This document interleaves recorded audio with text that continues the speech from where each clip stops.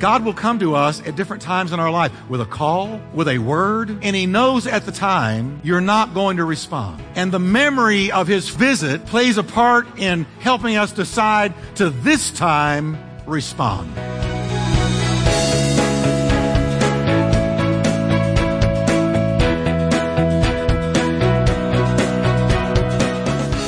Welcome to Life Talk with Dr. Jeff Wickwire, author and founding senior pastor of the exciting Turning Point Church in Fort Worth, Texas. Pastor Jeff is known for his heartfelt and practical proclamation of the Scriptures. We are so glad you joined us today. So stay tuned as Pastor Jeff teaches, encourages, and challenges you from the Word of God.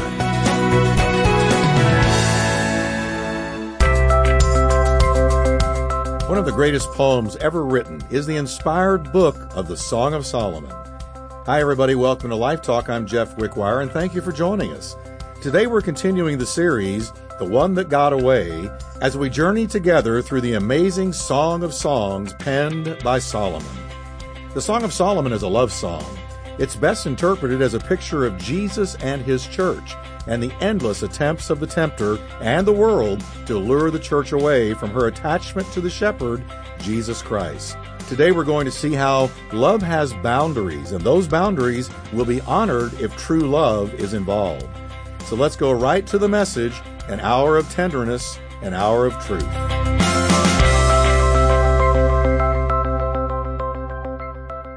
One sage wisely said this, quote, "Love does not trespass where law forbids." Boy, does that quote need to be given to our generation.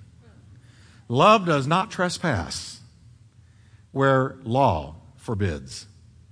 It is lust, not love, if it insists on its own way to the exclusion of God's laws. Now, this section of the Song of Solomon is closing out with this, because the Holy Spirit wants us to understand you can be swooning in love with someone. That doesn't mean there shouldn't be boundaries.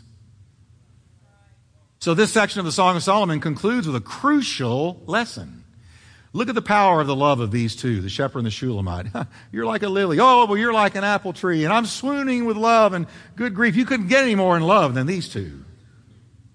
But thinking of the power of that love, the Holy Spirit now inserts into the story the principle that will stop love from being destroyed. Now listen carefully to me, church.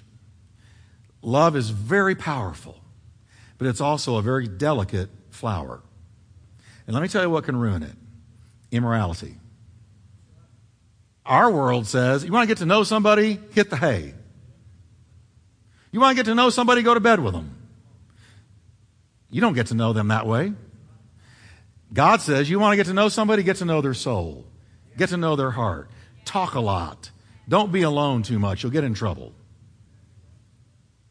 Set boundaries. Now, I know this isn't a jump up and shout message, but boy, is it true. See, love knows how to wait. And love knows how to keep itself pure. That's what the Shulamite is showing us here. First, we have set before us the masculinity of the worldly women of the court. Now, I'm going to tell you what I mean by that. This blew me away. But it's true. The Shulamite says, I charge you, O you daughters of Jerusalem. Who's she talking to? The court women. She's talking to these court women who are sold out on Solomon, sold out on his way of life, sold out on his worldview. They are totally committed to Solomon, not to the shepherd. So she turns to them at the end of this section and she says, I charge you, O you daughters of Jerusalem, you court women. Now, look at the word charge, look at the pronoun you, and look at daughters, the noun.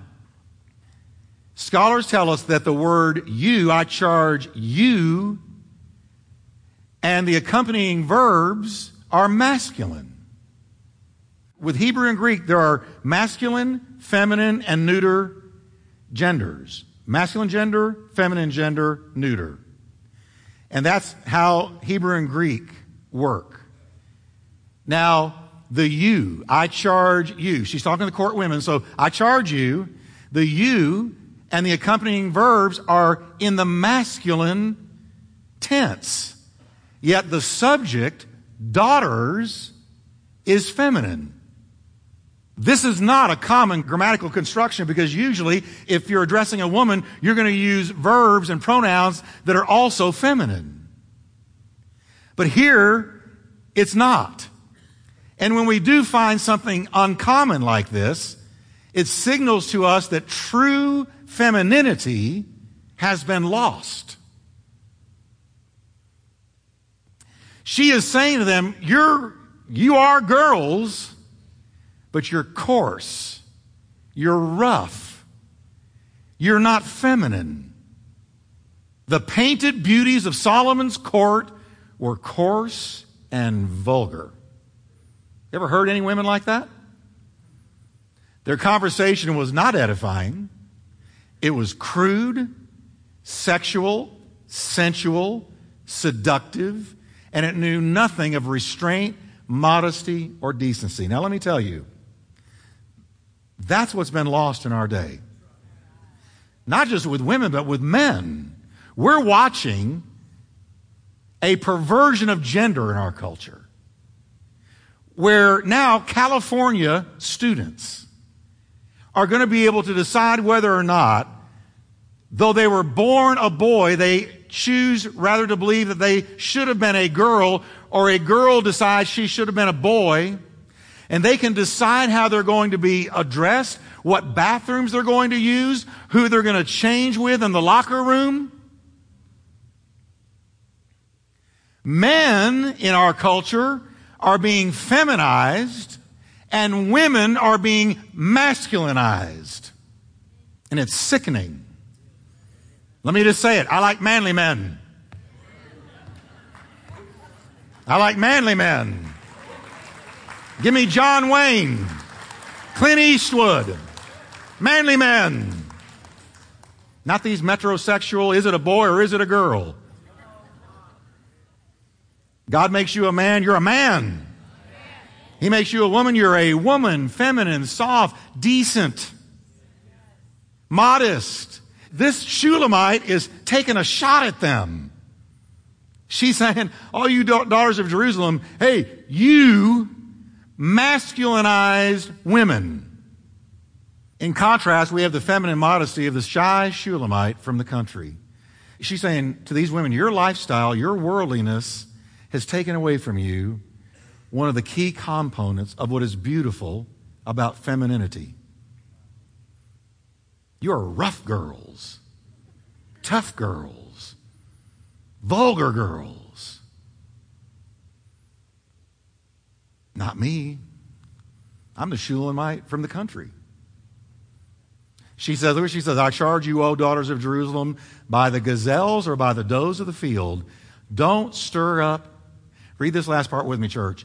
Don't stir up nor awaken love until it pleases. What is she saying? The telling phrase is stir not up. The thought is excite not. The Hebrew word means to incite. What is she saying? She's saying quite bluntly that her passions are not to be excited, awakened, or stirred up unless it's in the right context. That's what she's saying. Isn't that a mind blower? Who would have gotten that out of that verse? But it's there. Saying, don't you try to get me stirred up. Here's what they're really trying. Coming back to the story behind the song, it would seem that the shepherd has now retreated. The Shulamite is alone again in Solomon's pavilion. And the women of the court are intent on trying to arouse her passions. Don't stir me up. So that Solomon would find an easy, seductive mark. And she's saying, girls, it's not going to work. Don't you stir up my God-given passions until it's in the right context. And I have made up my mind that the right context is when I am finally, ultimately married to my shepherd. And until then, don't you stir me up. I'm not going to let you excite my God-given passions in an inordinate way. The Shulamite has clearly drawn love's boundaries in her life. And I'm going to tell you, our culture knows nothing of this anymore. Nothing of this. And I'm going to say with heartbreak, neither does much of the church. The world has so infiltrated the church that we have lost biblical teaching on purity and holiness and sanctification and true love. Our whole concept of these things has been twisted, warped, skewed. But the Shulamite is sitting here saying, hey girls, you may have become all messed up being one of Solomon's girls. You're coarse, you're vulgar, you're this, you're that, but you're not going to corrupt me. I may be alone, but I'm not alone. My shepherd may be in the distance, but he's still with me. I'm thinking about him. I'm loving him. He's my apple tree. So don't try to entice me towards your prince. Wow. She will have nothing to do with anything that would stimulate passion or desire out of the proper context. And so should it be with the church's bride today. Listen, church, we live in a world that is focused like a laser beam on arousing passion, lust, desire, that it might be expressed out of God's proper context. We live in a pornographic, totally XXX rated pornographic culture. And you've got to shut the door. You have got to be like that Shulamite and say, don't you stir me up. I know what you're up to. And I know the prince you're trying to lead me to. And I want nothing to do with him or you or your ways. I think it'd be good for us to say tonight, I want to be like the Shulamite. Because that Shulamite, by the Holy Ghost, is a picture of the church. May we develop the resolve of the Shulamite and say with her, let's read it together, do not stir up nor awaken love until it pleases. Now, having passed through the hour of tenderness, now we come to the hour of truth. The setting of the story so far is intriguing. The lovely Shulamite, a picture of Christ's church, has been abducted by Solomon, a picture of the tempter. The court women, a picture of the world, have been urging her to forsake the shepherd, a picture of Christ, and be joined to Solomon. And this is the battle we experience every day. Do we not? Now, am I talking to real people here today? Does the world not come knocking on the door of your heart every day? And the court women and Solomon, the tempter, the devil, they come knocking every day. And you've got to have the resolve of the Shulamite every day. Don't stir me up until it's in the right context. So it hadn't worked. Her heart has remained steadfast. And in this section of the song, the Shulamite talks about her beloved, the shepherd. She describes the first day he first called her. Now think back as we read this to the first day you heard about Jesus and he talked to your heart. She's looking back at how he had originally come to her. The memory is indelibly stamped on her mind, which I believe the same thing will be with any true child of God. You can point back to the day God broke through. Now she says, look at this, verse 8. The voice of my beloved. Behold, he comes leaping upon the mountains, skipping upon the hills.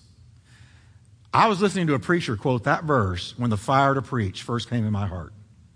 He was sitting on a stool and he quoted that verse, and the fire to preach dropped into my heart when I heard that verse. Just for the record. Notice that the first thing she remembers about him is his voice. The voice of my beloved. And don't we too remember the voice of our own great shepherd when he first called us to himself? Don't you love the voice of the Lord? Amen? It may have been a quiet voice that came to you, like the still small voice that Elijah heard. Knock, knock, knock, tap, tap, tap.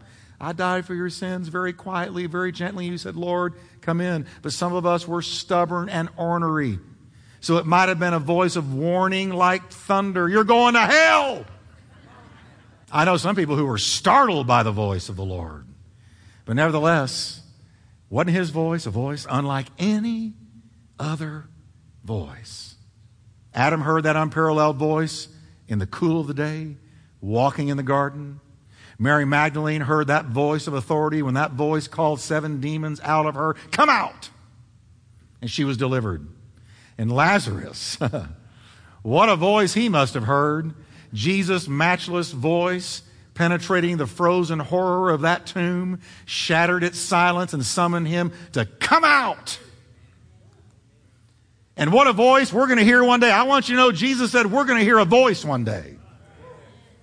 Not just any voice, but his voice. Jesus said, don't marvel at this, for the hour is coming in which all who are in the graves, read it with me, will hear his voice and come forth. Now catch what he just said. Dead people laying in the grave, ashes, skeletons, are going to hear his voice.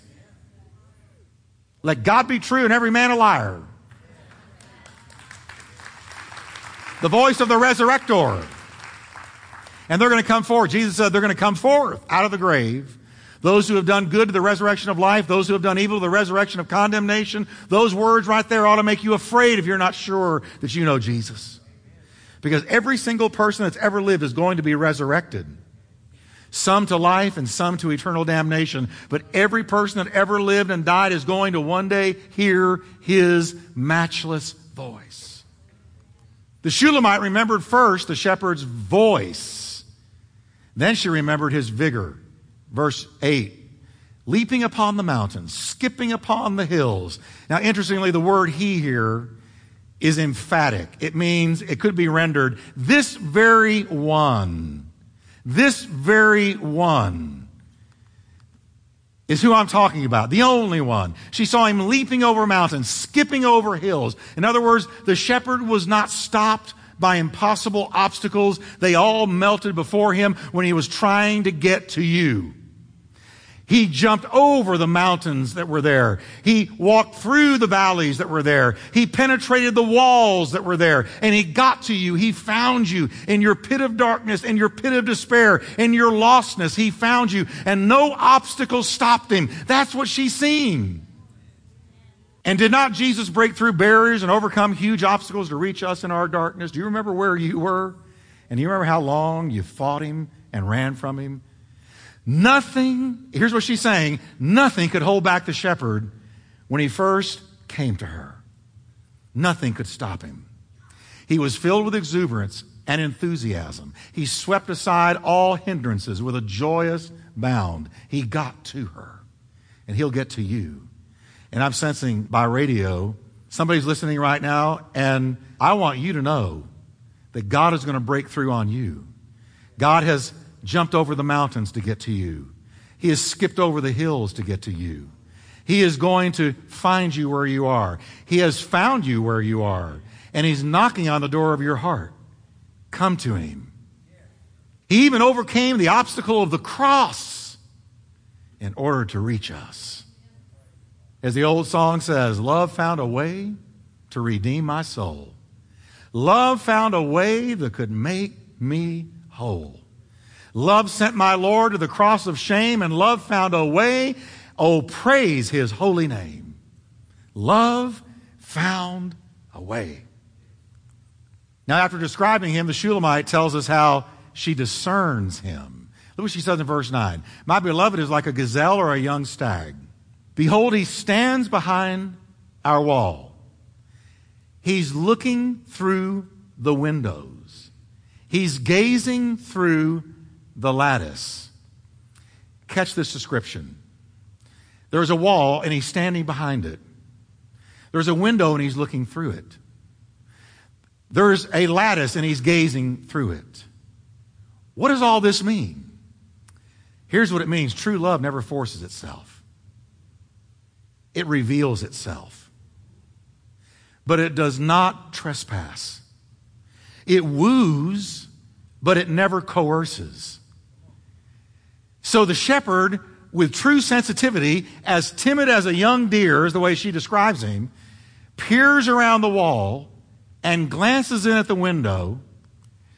Notice he does not come marching in like Solomon and grab her and carry her off and coerce her. He doesn't come where he's not invited. The walls and the windows suggest man-made obstacles. Likewise, it is man-made barriers that are erected between the soul and the Savior. Do you remember how many things you had put up against the Lord when he was trying to get into your life? When somebody that you knew walked with Jesus started walking your way, you ran the other way. You didn't want to hear the word. You didn't want to go to a gospel preaching church. You had walls, you had barriers erected against the Lord, strongholds that stood up against the will of God for your life. And what did the Lord do? He came up to them and he peered around and he let you see him and he let you know that he loves you. Behold, all I do is I stand at the door and I knock. I'm not like the devil that kicks the door in. I stand at the door and I knock. I'm looking through the window. I'm peering around the lattice. I want you to know that I'm there and that I love you, but I'm not going to force the issue. And if any man hears my voice and opens the door, I'll come into him and sup with him and he with me. But you're going to have to open the door. The Lord Jesus will never force himself upon us. He's very careful not to override our will. So much so that he simply shows himself and then he leaves the next move to us. What we're going to see is the Shulamite hesitates. When she sees him looking at the window and peering around the lattice, she hesitates. She wakes up and sees him and hesitates. And later she deeply, profoundly regrets it. The shepherd says something to her before he leaves, because when she doesn't respond to his knock, to his presence, to his beckoning, he leaves. He left her with a message for her soul. Even though she had not come running out to him, he wanted to leave some words for her to hide in her heart. And the shepherd's call was threefold. It appealed to her will, her mind, and her heart. His call beautifully summarizes for us the call of the Lord Jesus to our own lives. I've seen this about God. God will from time to time in our life come to us. He comes looking in through the window. He comes peering around the side. Here we are, we're living our life. Now she had been asleep and she woke up. I think that in itself is illustrative of somebody who's asleep in their sin and is awakened with a conviction and sees Jesus there and decides whether or not to pursue his invitation. But God will come to us at different times in our life with a call, with a word of direction, of guidance, of counsel. He will come to us looking at the window and say, here's what I want. And he knows at the time you're not going to respond. He knows that this is an approach you're going to remember later. He knows at that moment you are not into it, you're not going to do it, but he knocks anyway so that you can have a memory one day of looking back and saying, I remember when the Lord knocked, when he was looking in at the window, when he was peering around the lattice, when he was beckoning me, and I did not respond. And the memory of his former visit plays a part in helping us decide to this time respond.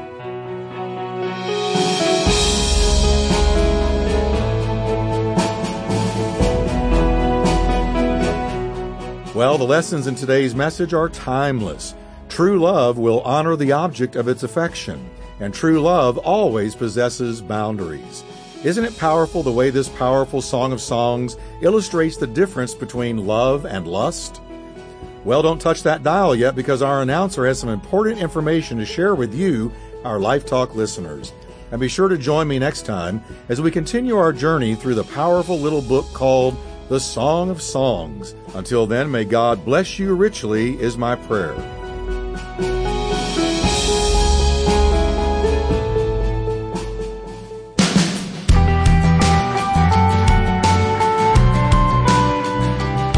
Hi, this is Jeff Wickwire, the host of Life Talk Radio, and I've got some exciting news for you. It's been in my heart for quite some time to see our Turning Point worship team produce their own Christ-exalting music. And you know what? It's finally happened. The King of all creation stepped down from TPC Worship's debut album, Mercy Triumphs, is available right now on iTunes and Amazon, or you can visit tpcfamily.org/worship to get your copy today. That's tpcfamily.org/worship, and get your copy, and I know it's going to be a blessing to you.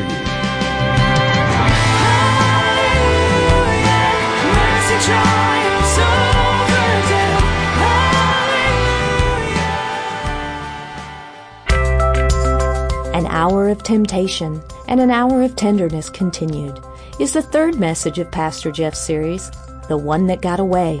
You can own a copy of this 10-CD set for just $50 plus shipping. Log on to lifetalkradio.us or call us toll-free at 877 884-3111. Get your copy of today's message for just $5 or purchase the entire series, The One That Got Away, for only $50 plus shipping by logging on to lifetalkradio.us or calling us toll-free at 877-884-3111 for more information.